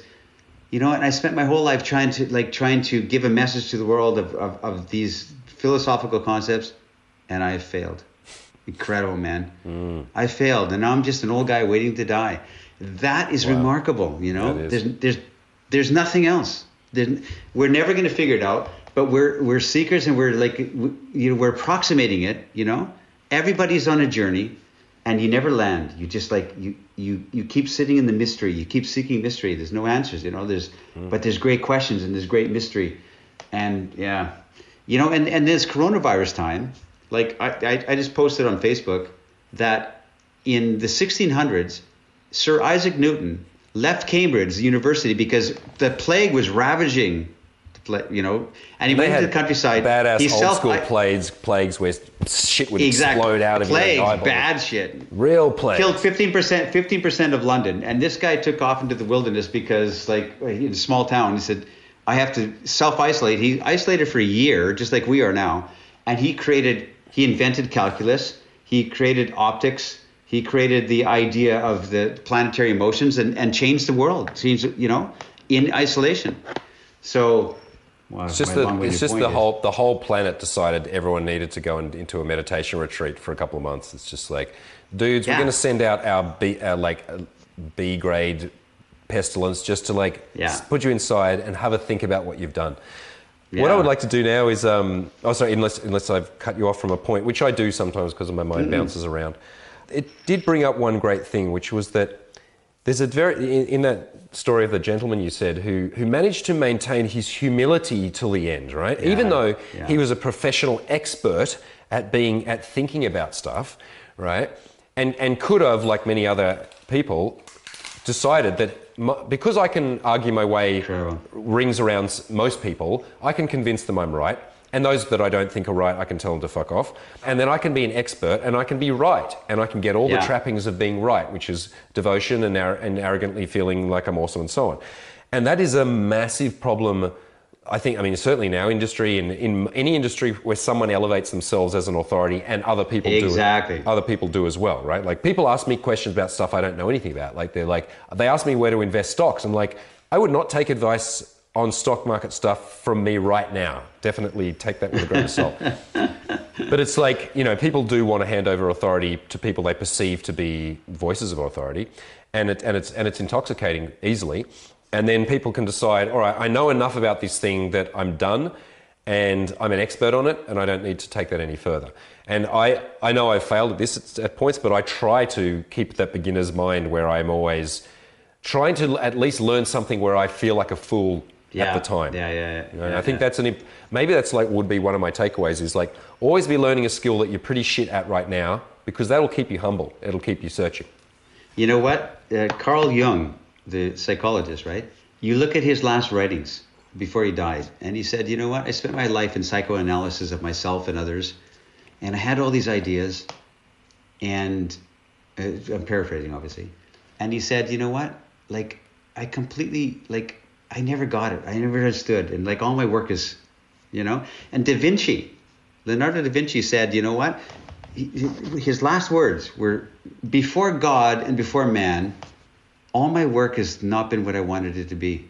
And we revere Da Vinci, you go to Italy and it's perfection. This scientific mind is, and he said, you know what? All my work is crap. That's what he said. So you're no different. Mm-hmm. None of you are any different. You're gonna any artist looks at Picasso said you don't get tired of or you don't finish a painting, you get tired of it and walk away. I'm sick of it. I can't look at it anymore. Nice. So that's the measure of our experience, and nobody's better than anybody else. You're not going to surpass Da Vinci or Picasso or anything. We're just guys and women who are trying to figure it out. And when we're on our deathbed, we're looking back, say, man, I don't know. I still don't know. It's still a mystery. But did I try it? I truly tried. I tried to have a good experience. I tried to make people around me to have a good experience, to elevate all the boats, Yep. And at least I did that. At least I tried. But one of these days, it doesn't take long, man. And now it's going to be at least I swiped my way through my 20s and 30s. At least, exactly. Oh, the generation that swiped their life away. Okay, what I want to do to wrap up, because I know you and I could talk for many an hour, and we will at another time. But what I'd like to do is answer a few questions that some of my guys have sent in. Okay. And they sent a bunch. But because I know that you and I could and will, if kept unchecked, spend 30 minutes on each question, Alex, the Austrian, is going to set a precise timer that will be obeyed. What do you think? 2 minutes a question? No, make it 3. Come on, don't give us that much. I want you to... So a 3-minute answer, a bottom line answer. Right. Yeah, I like it. Perfect. All right, 3 minutes. All right. Rock and roll. 3 minutes per... Both going to answer it? No, 3 minutes per question. We just do... We're not going to both answer it. We just one for yes, no, I don't know. Well, that's done. Okay, so I guess I will just ask you some questions and then I'll ask one of me and so on. Is that how it works? Well, you answer too, no? I think because we got so many, let's just get one voice from each. Oh, okay. Because, gotcha. then we'll get more questions done. All right. And some of the guys have asked specifically for you or me, but most of them they've just said, hey guys. So, yeah. All right. So, here we go. Gents, James and Zan are about to do a rapid fire, 3 minutes each, question time. Ready on the timer, Alex? I'll ask the question and then we go. All right. Now, just for comedy, I'm gonna ask these first two, Zan, which we're not going to answer. These are both by Mike. Number 1. My Tinder profile is great, but I still get no swipes. What do I do? Don't care. Next one. How do you try to make something happen with women at house parties? Worry about that when you can next go to a house party. All right, that's that. Now, here's a good one. I think this one's for you, Zan. How do you deal with yourself and the issues to expand your life when you still have ongoing internal issues to sort out? Is moving forward always slow and ugly? All right, and go. We talked about it earlier, which is like you go to sea, go to adventure. Like we try and like have self-medication, self-counseling, all this kind of stuff. Just go into the wilderness and for 40 days and 40 nights, see what you're made of. Like we've never had that. So that's my quick and dirty answer. But yeah, I really believe it. And go see what you're made of. Scare yourself a little bit. Right. Yeah. And is moving forward always slow and ugly? Because that's an interesting way of putting it. Yeah, it is. It's like it's uncertain. The rest of your life you'll be uncertain, but at least you're a student of life and you're attempting. At least you're doing your damnedest to try and figure it out. Right. Yeah. And sometimes it's fast and hot as well. Yeah. Exactly. All right. Cool. So this one's for me. Aimed at James. What do you anticipate to be your? You have to be keeping an eye on the timer, and it's like a chess game. Boom. Oh, and we see if we can just cut it down to the most zen. No, that's all right. We can take our 3 minutes.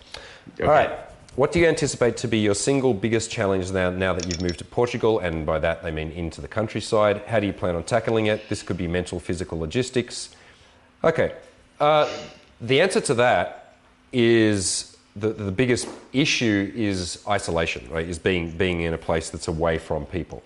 And I tackled that by, firstly, I don't mind being alone for long periods of time. And I think that's, like before the Corona lockdown, I was here by myself for 7 weeks, right? So I was already in lockdown because I was choosing to have a period where I just was by myself meditating and gardening. But I know that that's not necessarily the best thing forever. This is where I've comes down to the build it and they will come principle. If you are charismatic and crazy enough, you can go anywhere and people will come and join you. And if you've got something awesome to do. And so I know that so long as I'm using this physical space, which is 30 acres of land and a bunch of old houses, to create something that brings people together through my natural warrior training or through my brothers run artist retreats here already, whether that's through yoga retreats or just getting interesting people to come in or engineering a global health crisis so my 5 friends can come here and hang out for a while uninterrupted. Whatever it is, the build it and they will come thing does stand. And so I guess that to you guys ties into if you want to live an exceptional life and you want to build your own kingdom, whatever that looks like, fairly likely it's not going to happen in the city that you were born in with the people that you went to school with.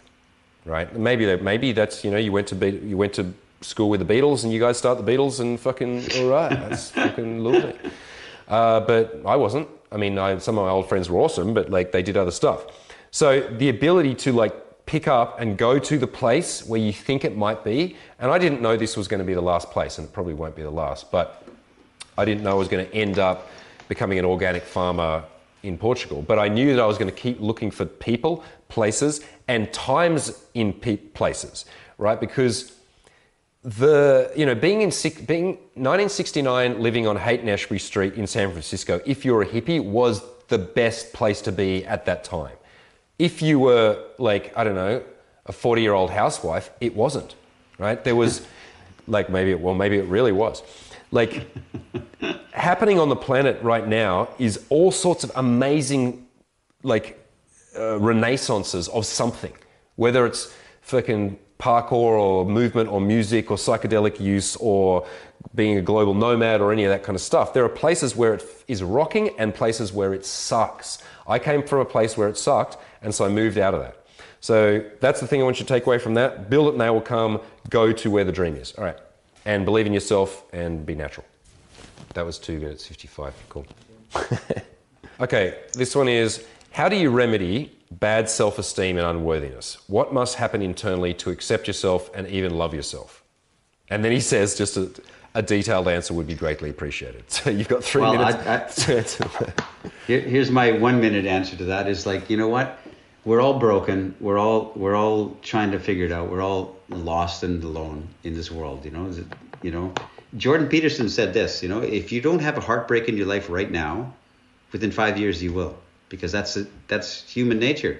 Within 5 years you'll be heartbroken about something, So all human life is suffering and pain and loss and wishing, and but that's also the beauty of it. It's like the sadness is the beauty of it all too.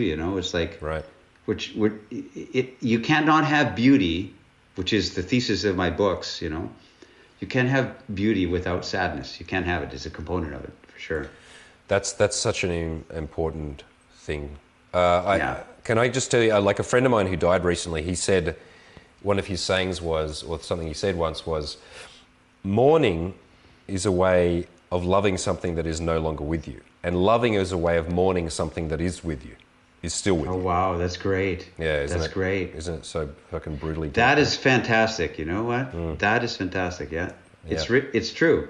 It's like life is full of suffering and we're going to be suffering, but that's part of the reason that we create and we do poetry and we do this kind of things, So, wow, that's fantastic, man. I like that.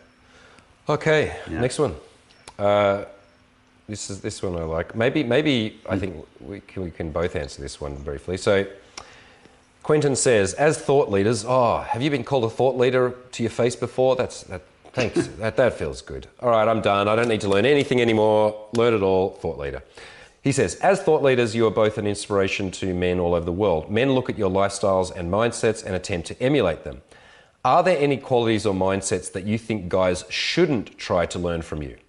So I'll answer mine first. I think that's a good question. Okay.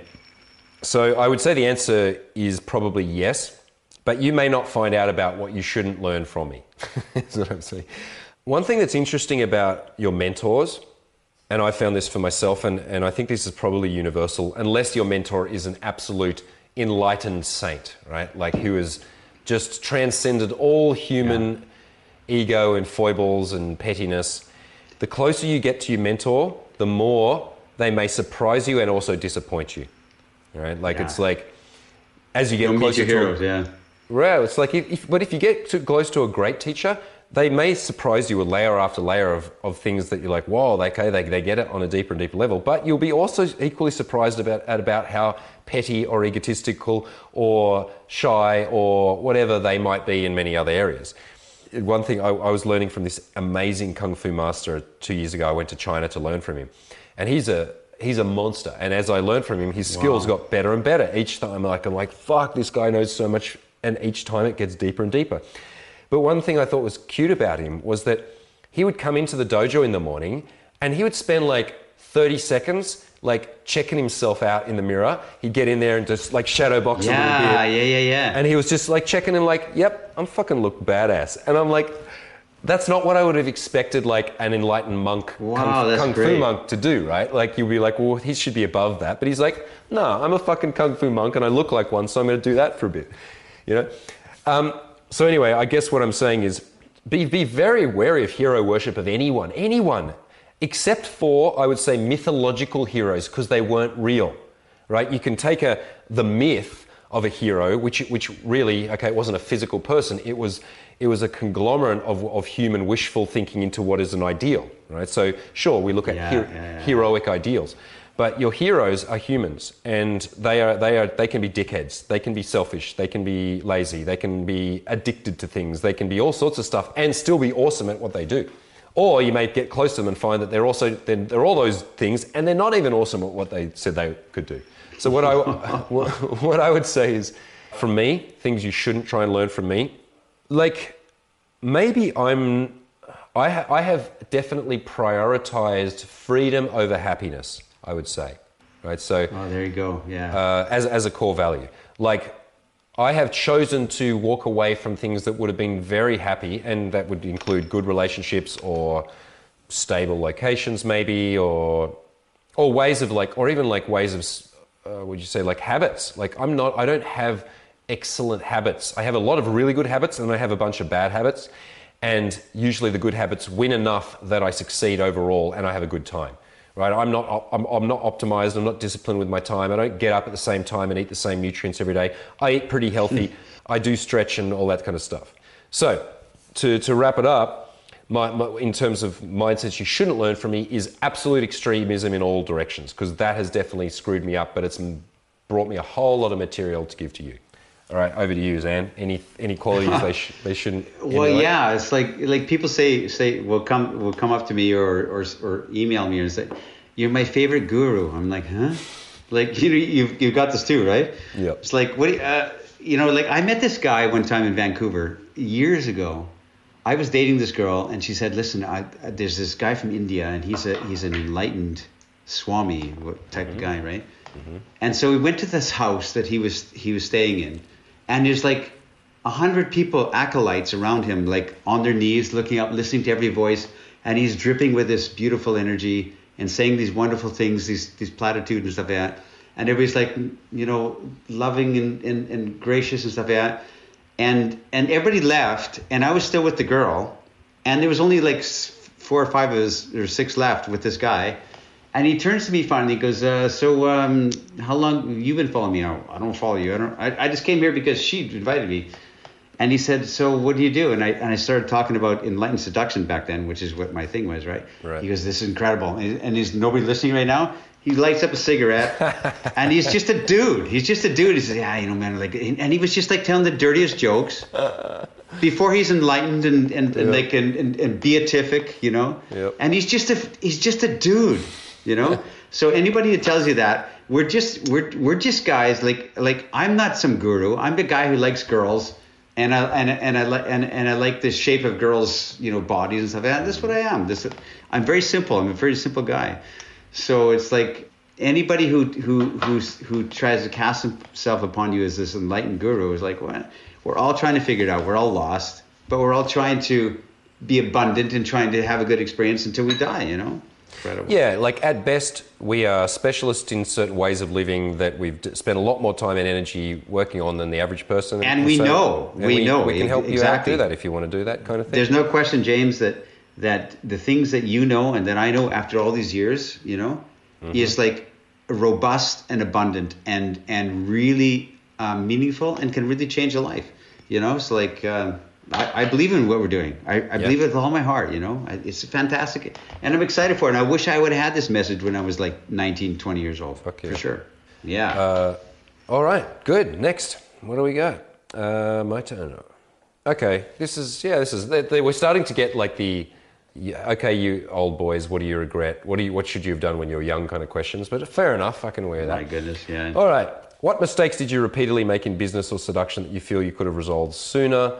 What advice do you have for someone to identify mistakes, blind spots that may be holding them back? And then he puts in brackets, coaching is 100% the best, but those who can't access it. Yeah, well, obviously the first thing you to do is to come to one of our workshops. We don't run workshops anymore. Just as an aside on that, so what are you doing now? Like, because I know you run live things. That's what I do. My job is to fly to places, have other people fly to places, do stuff with them, and then go other places. Yeah. So I'm not doing that right now. I have an online membership, right? Like a membership which we are, we have monthly calls or like we have. Every week we have something else we're giving to the membership, which is a call or something. Yeah, Right. So we've got members for over 10 years in our group. Oh wow. And yeah, so I do live events, but I'm kind of tailing. I'm kind of moving away from that because I want to write my second book and yeah. So like live events and stuff like which is incredible, which is like really strong energy for guys, but I don't know. We have a membership and I spend all my time with the members. Like guys come to Bucharest, right? And they'll say, "Hey Zan, I read your book 3 times and I really like your message and I would like to buy you breakfast." And I'm like, because I'm lazy and I want to hang out with my girlfriend and you know what I mean, right? Yeah. So it's like I can't respond to all these requests. But anybody who's an Ammirati member, which is our membership, right? I say, you know what, you're in town, let's go, let's do something. So like I'll hang out with that guy. So. But, yeah, that's an interesting little technique which you just hinted at there, which is because I've had guys over the years who've gotten through and most who don't. This is not an arrogance thing. It's just like you reach a certain level where enough people want to talk to you about something, whether it's fixing the car. You can't sustain it all, yeah. Yeah, and I think then we get a tiny inclination of what it might be like to be a reasonably popular Instagram model. Like just having that the amount of tension you can't respond to. But guys do that sort of thing occasionally, like where they'll be like, one guy that got me was, he said, I'll paint your portrait if we can talk while I paint it. I'm like, Nice one. Well done. Yes, I will do that. You know, I had one guy who offered to cook a meal because he was a chef based on my 5 principles, right? So he was going to take and make a meal, a 5-course meal out of it. Wow, That didn't end up happening for some reason. Whoever that guy is, please remind me of that. That was a good idea. I said yes in my head, even if I didn't reply to you, so that was a win. But yeah, it's the guys who like are a bit creative about it and like offer something interesting usually. And they're good guys, you know, they're sincere. Like totally. Guys say, you know, I read your book 3 times and it meant so much to me. And I'm like, and your heart wants to respond, but I can't because I'm lazy, number 1. I'm writing my 2nd book, number 2. I'm hanging out with my girlfriend, number 3. And, you know, it's like you just can't, yeah, incredible. Incredible, man. All right. You want to be because they're good guys, right? Yeah, but like, I don't know, these are like, I am more ruthless than I used to be, and I feel like it, not in a nasty way. It's just that, and this answers this will answer their question, all right? Wow. So I'll answer my question if I can, timer.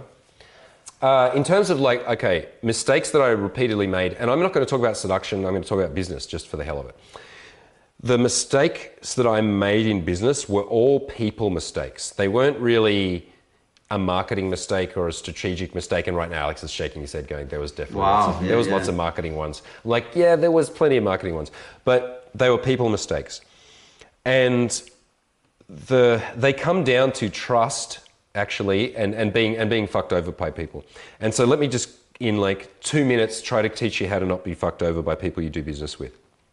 Because what I came to understand about human nature over time is people will do what they usually do.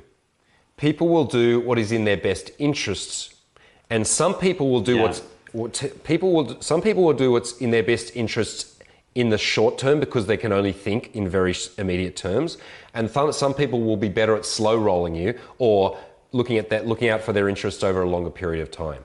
The mistake that I made was thinking that someone would be stupid enough to take a very short-term view of things in order to screw me over for something that was a trifle in exchange for losing me and all the awesome things that I got to give them, right? That's been a mistake I've made multiple times. Because I'm not dumb enough to do that. It's like, if I'm in a collaboration with you, for example, right? Let's just say we sent an email after this, and you accidentally sent an email which carbon copied into me your entire email list, right? Let's just say you did that. Okay, yeah. And I would like the dumbest move I could make would be to go, oh, cool, I got Zan's email list, and write to them and go, hi there, it's Zan Perion. I have a great offer for you from the Natural Lifestyles. Right? Like, this would be the dumbest thing I could do, because maybe I would sell 3 guys, maybe, whatever, and then I would burn the bridge with you, right? It's like, exactly. That would be fucking dumb. Even if I was totally evil and Machiavellian, I wouldn't do that, right? So it's like, I used to assume that people wouldn't do that, because as my viewpoint was, if people working with me or working around me are gaining and benefiting, then they will be loyal and they will stay true to this thing. And I have found that, yes, some people will be, and those people are worth fucking gold, and when you find them, hang on to them for dear life, but many will not. And you will be, this is an important thing as you will be cheated on by a girl at some point in your life, you will be fucked over by a friend or business partner in a heartbreaking way, in a way where you're like, wow, man, I can't believe you did that to me. That's true. Yeah, like the study of human nature. So the end result of that is, do not start your dream business and go 50-50 down the line with your buddy because you're buddies right now. You will hate each other by the end. It will split. Someone's going to fuck someone over. Someone's going to do more work than the other guy, and it will not earn pretty. Start your own thing and then do collaborations with other people, short-term collaborations that win or lose. It works. It doesn't work. We made money. It worked. We had fun. We're better buddies. Or no, that fell apart. I see that guy's a bit dodgy. I won't do that again. There you go. That's great, man. That's incredible. Have you had, just as an aside, have you had like major being fucked overs in the past? I tell you, man, I've hired, in the last 20 years, I've hired consultants that I spent tens of thousands of dollars, and it's like, huh? I lost and lost and lost and lost and lost. And now, it's like incredible. Okay, this is a cool question by Mark for you, Zan. So I'd like to hear you guys riff off the topic of fatherhood. Is coaching slash mentoring a fulfilling proxy for you guys? Do the women you guys date ever push for starting a family, or do you make your intentions clear from the start? That's the general idea. So, good question. What are your thoughts on that? You don't have any kids, do you? I do. Oh, you do? I have a daughter. Oh, wow. Yeah. This changes everything. I have a daughter Like, I have a daughter who in Canada, who's like my heart and soul, and like the reason, like, and my daughter's a fundamental Christian, you know, like she grew up she grew up with a family with her mother, married a guy, and she had 2 other kids, and she grew up in this family, and I was this like single guy who was like trying to figure it out.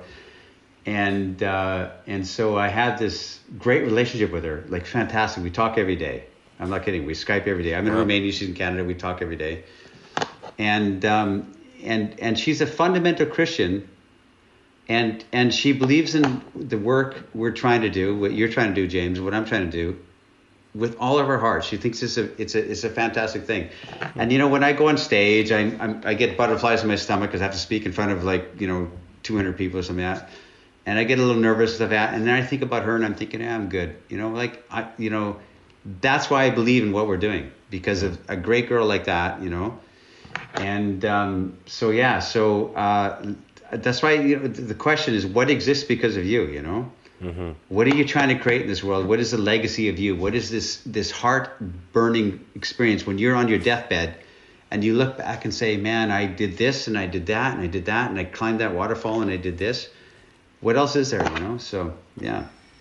I guess, let me ask a bit like a follow-up question to that, because I think it's an interesting one, because this is something I ponder because I don't have children, and I decided not to. I mean, it's not that I've, in all finality, decided. You're 40 now? You're 40 now? Yeah.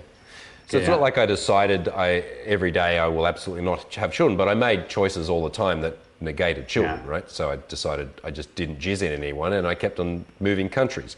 So, but like a lot of guys ask me who are in their 30s and 40s and later start asking these questions. Are like, well, where do I get off this train? Like, you know, is this a zero-sum thing? Like, you know, do I just try and squeeze out as much Playboy time as I can, and then do I become a father? Do I even want to become a father? Like, do I have to be one? Like, these are questions that, for the first time, men get to ask. And so I'm curious to know, because I didn't know that you were a father, but, you know, we're men who didn't live traditional father programs, right? No. So what would you say in terms of that? Like, that, is it a decision of either or? Is it something that you think you can be a good father while still having a kind of free lifestyle, etc.? Well, there's no question. Like you can be a great father. Like, I love my girl with all my heart. And we, like I said, we talked to each other for years. I traveled the world. I was doing seminars, I was doing, you know, this kind of stuff. I have girls all over the world, you know, like in my life, right? And yet, you know, but I never lost track or never lost sight of, you know, what's important in that, the connection, you know. So we have even though we're philosophically in a different space, like she's like, you know, there's a lid for every pot, and every, you know, she's a fundamental Christian, grew up in the home where she grew up in, right? That must be so relaxing to just have a lid for every pot. Yeah, right? Right? it's like, exactly. So like, and I'm this guy who's like crazy and I'm a pirate, you know, I live in the wind. Like if you invite me to Coimbra, I'm like, let's go. I'm going to go because I got invited. I got to go. You know, it's like I'm living in the wind, you know, like Casanova did. Right. And yet she's the greatest, she loves what I do. She calls me Johnny Appleseed because my first name is Jonathan, right? Like I'm Jonathan Zan Perrion, right? Right. And so my family calls me Jonathan. Publicly, I'm known as Zan, right? My middle name. And she calls me Johnny Appleseed because she said, you're putting seeds out into the world of like for people to pick up and find some message, you know? There's no message. And even though she's you know, what can I say? And I if I get jitters or butterflies in my stomach and I go on stage, I have to talk like in front of a group of people, I'm like, I think about her and I think, you know what? There's something robust and incredible in this world, and I'm okay. I can stand in front of these people and say, you know, my 3 or 4 things I want to say, you know. Right. So it's like it gives you a sense of redemption. I don't know how to say it, you know. redemption, man. Yeah. Okay. Well, yeah, I've suspected that there's aspects of that because like people always ask me, and I can only ever give abstract answers. The only thing I would add to that, because I'm obviously not a father, is he does talk about like do we get actually like a proxy fathership through mentorship, and to some extent that's true because. I'm passing on my memes, not my genes, but my memes are getting passed on all the time, and definitely that you get the action of fathering in some way, like obviously not the full package, but some kind of fathering.